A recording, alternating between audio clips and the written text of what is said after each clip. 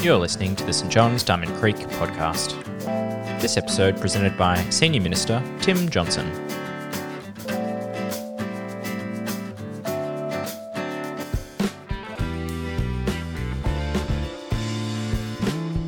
Reading from Job 38, 1 to 21, and from Job chapter 40, 1 to 14. Then the Lord spoke to Job out of the storm. He said, "Who is this that obscures my plans with words without knowledge? Brace yourself like a man, I will question you, and you shall answer me. Where were you when I laid the earth's foundations? Tell me if you understand. Who marked off its dimensions? Surely you know. Who stretched out a measuring line across it? On what were its footings set, or who laid its cornerstone? While the morning stars sang together and all the angels shouted for joy. Who shut up the sea behind the doors when it burst forth from the womb, when I made the clouds its garment and wrapped it in thick darkness? When I fixed limits for it and set its doors and bars in place, when I said, 'This far you may come and no farther,' here is where your proud waves halt. Have you ever given orders to the morning, or shown the dawn its place, that it might take the earth by the edges and shake the wicked out of it? The earth takes shape like clay under a seal. Its features stand out like those of a garment. The wicked are denied their light, and their upraised arm is broken. Have you journeyed to the springs of the sea, or walked in the recesses of the deep? Have the gates of death been shown to you? Have you seen the gates of the deepest darkness? Have you comprehended the vast expanses of the earth? Tell me, if you know all of this. What is the way to the abode of light, and where does darkness reside? Can you take them to their places? Do you know the paths to their dwellings? Surely you know, for you were already born. You have lived so many years." And over to Job 40, 1 to 14. The Lord said to Job, "Will the one who contends with the Almighty correct him? Let him accuse his God, answer him." Then Job answered the Lord, "I'm unworthy. How can I reply to you? I put my hand over my mouth. I spoke once, but I have no answer. Twice, but I will say no more." Then the Lord spoke to Job out of the storm. "Brace yourself like a man. I will question you, and you shall answer me. Would you discredit my justice? Would you condemn me to justify yourself? Do you have an arm like God's, and can your voice thunder like this? Then adorn yourself with glory and splendour, and clothe yourself in honour and majesty. Unleash the fury of your wrath. Look at all who are proud and bring them low. Look at all who are proud and humble them. Crush the wicked where they stand. Bury them all in the dust together. Shroud their faces in the grave. Then I myself will admit to you that your own right hand can save you." If you could ask God one question, what would you ask him? Imagine that you had a face-to-face meeting with God and he said, "Ask me any question and I'll answer it." What would you ask? You know, people sometimes say, "When I get to heaven, the first thing that I'll ask God is," there's some big looming question that they need God to answer. A Christian mentor of mine told me that when he gets to heaven, the first question that he will ask God is, "Why did you let Archbishop David Penman die?" David Penman was the Archbishop of Melbourne. He was a great promoter of mission and evangelism, and he died in office from a heart attack at age 53. My mentor still couldn't understand how that had happened. It made no sense to him in the scheme of God's plans for his church. And years later, he wanted to ask God, why? What's your big question for God? Maybe you've got a big theological or philosophical question that you'd ask. But maybe your question is more personal. Why did you let my mum die? As we saw last week, Job has a question that he wants God to answer.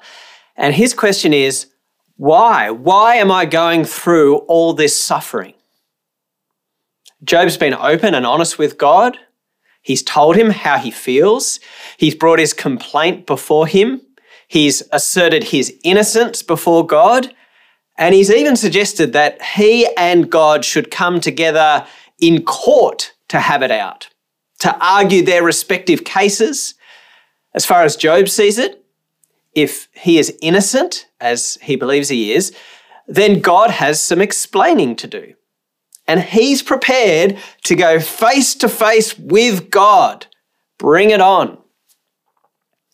So when Job finishes speaking, there's an anticipation that God will reply. But this doesn't happen straight away. In chapters 32 to 37 in Job, someone else speaks. Another friend called Elihu decides to throw in his 10 cents worth. He reaffirms what the other friends have said, that Job has done wrong. But he also rebukes Job for adding rebellion to his sin by standing up to God and complaining to him. And he mocks Job's idea of having it out with God. God isn't going to answer you. The whole idea of a face-to-face with God is ridiculous, Job. But then in rejection of what Elihu says, God does speak. In chapters 38 to 41, God addresses 2 speeches to Job. But it's hardly the answer that Job was expecting. God doesn't explain the mystery of suffering. He doesn't even seem to directly address Job's situation. In fact, the majority of these chapters focus on the creation. We saw that in chapter 38. God's first words to Job are, "Who is this that obscures my plans with words without knowledge? Brace yourself like a man. I will question you, and you shall answer me." God criticizes Job for his lack of knowledge. Rather than his words shedding light on the situation, they've darkened it. Job's been planning on cross-examining God about his situation, but instead, God is the one who asks the questions. And for the next 2 chapters, God bombards Job with questions designed to show that God is in control and Job isn't. So chapter 38, verses 4 to 7, who laid the foundations of the world and designed it all? Verses 8 to 11, who controlled the sea so that it would fill parts of the earth, but not all of it? Verses 12 to 15, who makes the sun rise every day? Verses 16 to 18, have you walked on the floor of the ocean? Have you been to the gates of death? Can you get your mind around the enormity of the earth? God's questions continue in this vein. He asks questions about stars and rain and thunder and lightning and numerous wild animals.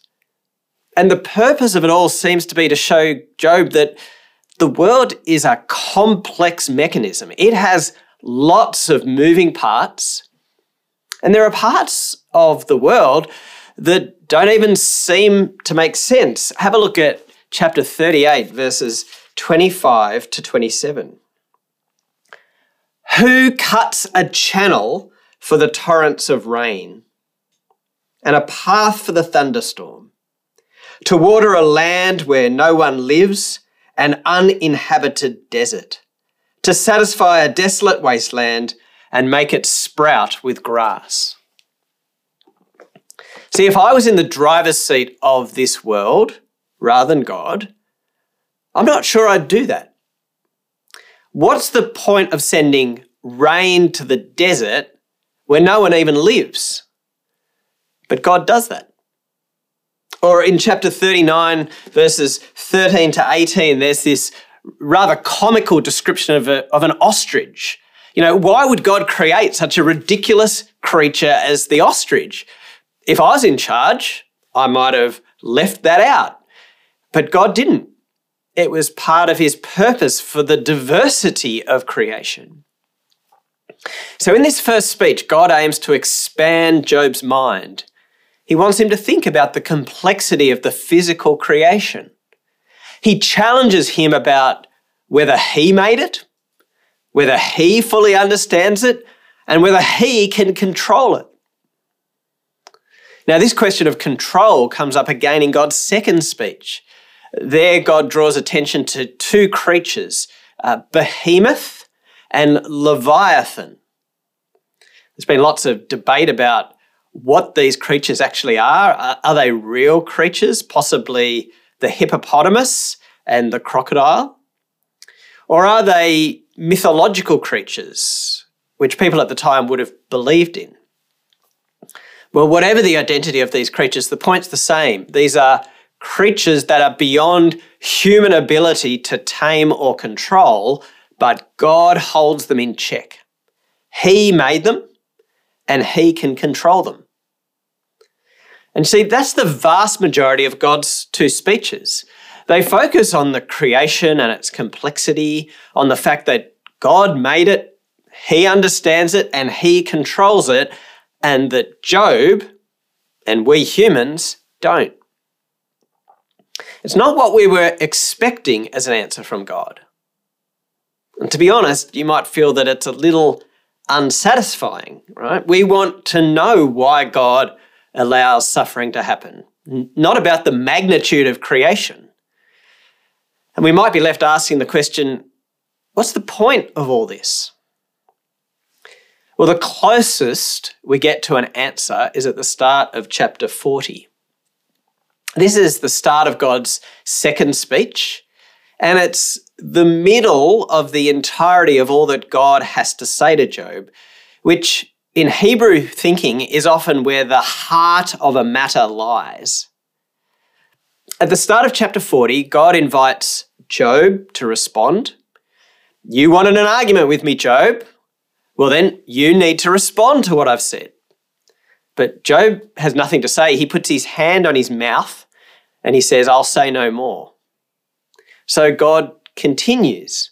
And in verses 6 to 14, he speaks not this time of the physical creation, but he speaks about justice and morality.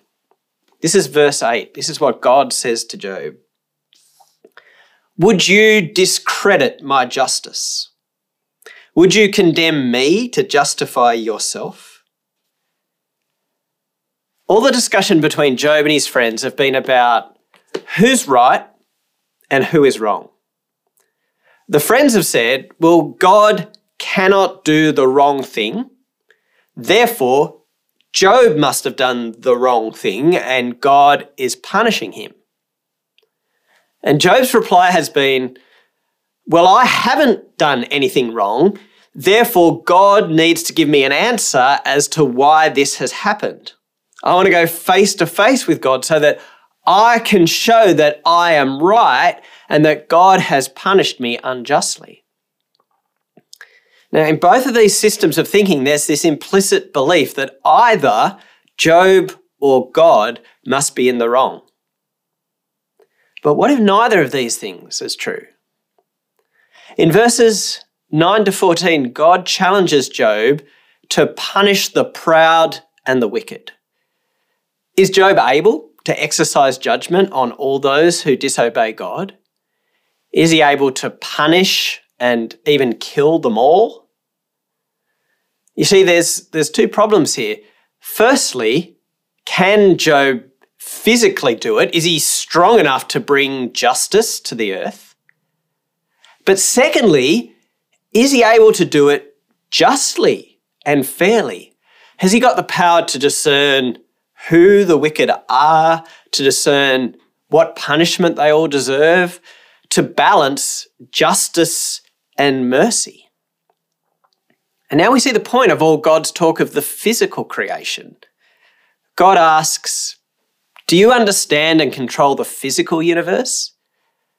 What makes you think then that you understand all the complexities of justice and morality and suffering? Do you want to be in charge of those issues and sort them out your way? There's a depth and a complexity to the way that God runs things in the world that we're not privy to, and perhaps we couldn't even understand if he explained it to us. We might at times cry out, well, if I were God, I would not do things that way. But here God challenges us by asking whether our way of doing things would be better than his way. If we, again, think of the physical universe as an example, we don't have to go far to see that our attempts as humans at running the world are not always the best. In the 1930s in Queensland, they had an environmental problem. Cane beetles, a native species to Australia. These cane beetles were damaging the sugarcane crops.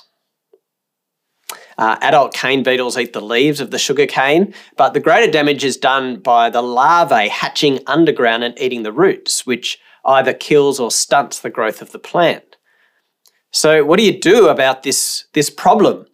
This evil beetle, which is so destructive and damaging.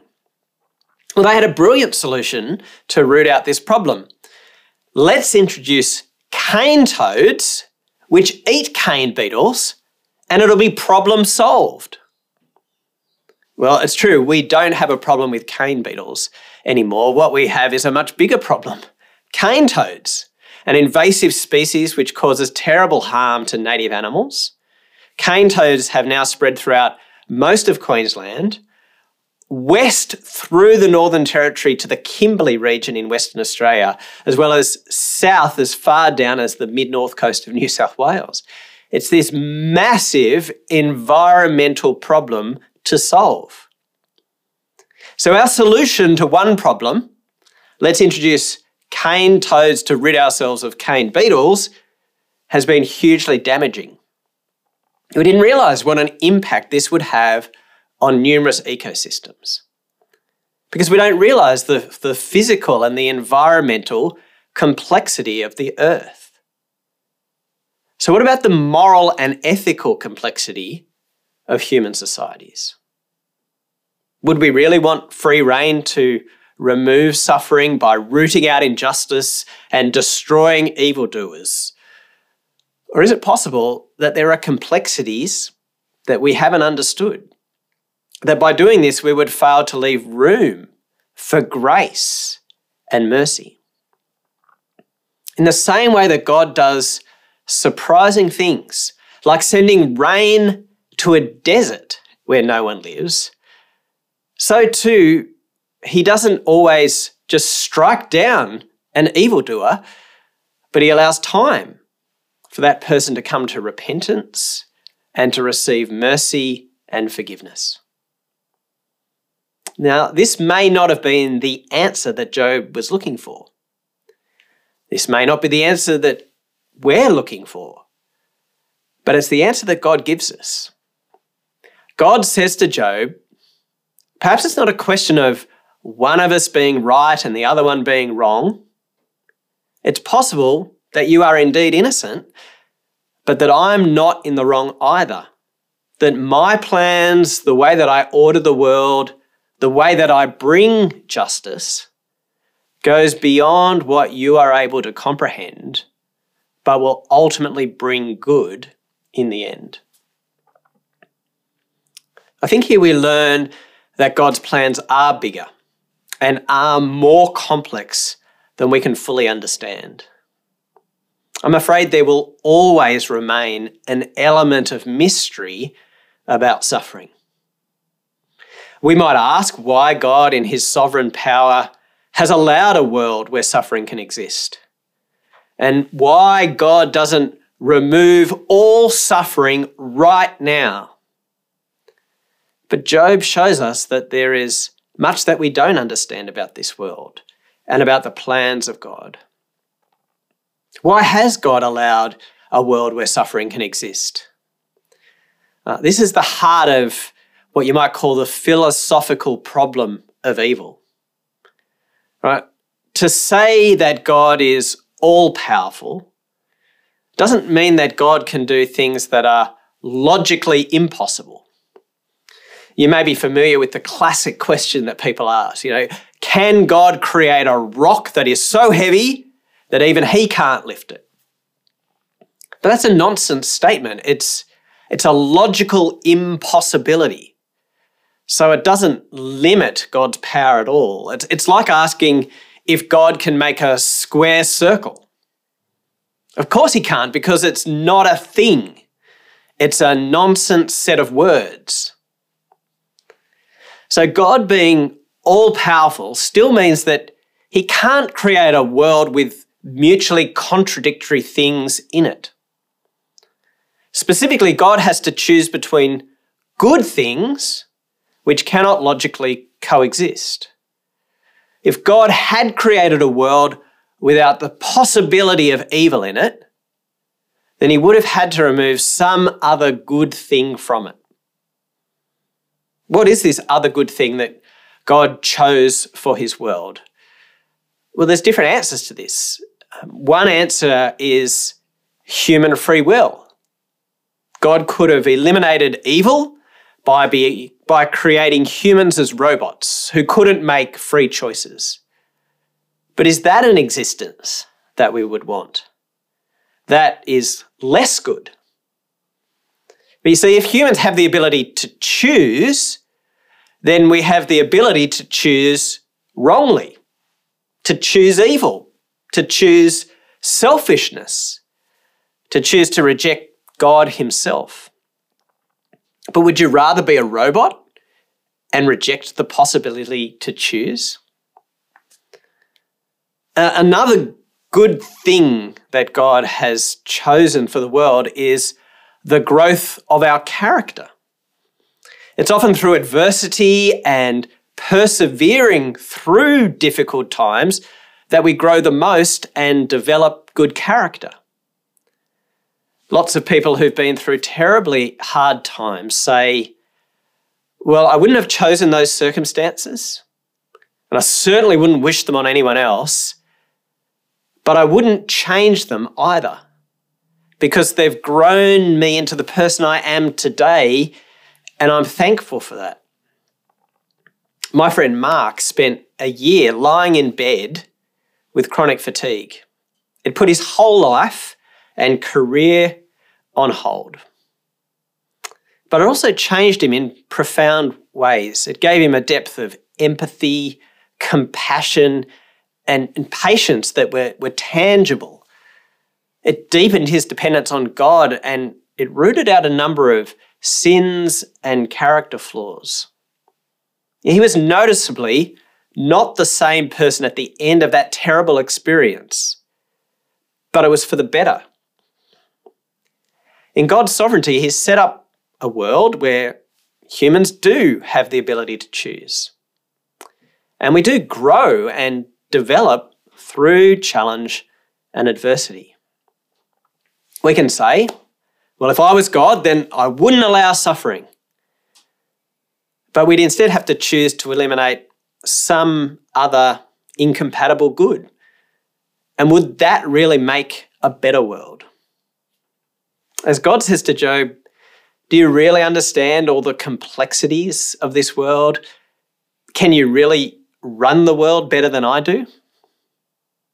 Now, this stretches our brains to wrestle with. That's okay. I don't think we'll ever fully nail it down. But Christian thinkers over the centuries have wrestled with these questions and given us some good answers. Indeed, in my view, Christianity gives us the best answer to this question, better than any other worldview, as they also try and wrestle with this hard question of suffering. So God, in his sovereign power, has allowed a world where suffering can exist. But why doesn't God remove all the suffering right now? Remember that cry from the Psalms, "How long, O Lord?" In a world full of sin, evil, and injustice, we want God to punish evildoers and bring justice, and to do it now. Right? Why doesn't God crush the Hitlers, the Pol Pots, the Putins? Again, the sovereign God says to Job and to us, you can't fully grasp the complexity of the physical universe, what about the immense complexity of the moral and ethical universe? See, sin and evil and injustice are not just out there and in them, they're also here and in there. God needs to do something about sin, evil, injustice, and suffering. But thankfully, he couples his justice with his mercy, love, and grace. Otherwise, none of us would escape. Because we're not just victims of suffering, we're also contributors in the suffering of others. In God's sovereign plans, he does deal with suffering by himself entering the world in Jesus in order to suffer. He experiences evil, injustice, pain, abandonment, and even death as he goes to the cross. And he's patient in allowing time before Jesus returns to finally bring justice. Time for people to repent and to turn to him. We'll talk more about the end of suffering next week. Now, it might not have been the way that you or I would have chosen to do it, but God is bigger and wiser, and he knows all the complex moving parts better than we do. We need to trust him within the complexity and uncertainty, even when we don't fully understand it. Thanks for joining us. If you'd like to subscribe to this podcast, you can do so in Apple Podcasts, Google Podcasts, Spotify, or wherever you get your podcasts from. Just search for St. John's Diamond Creek.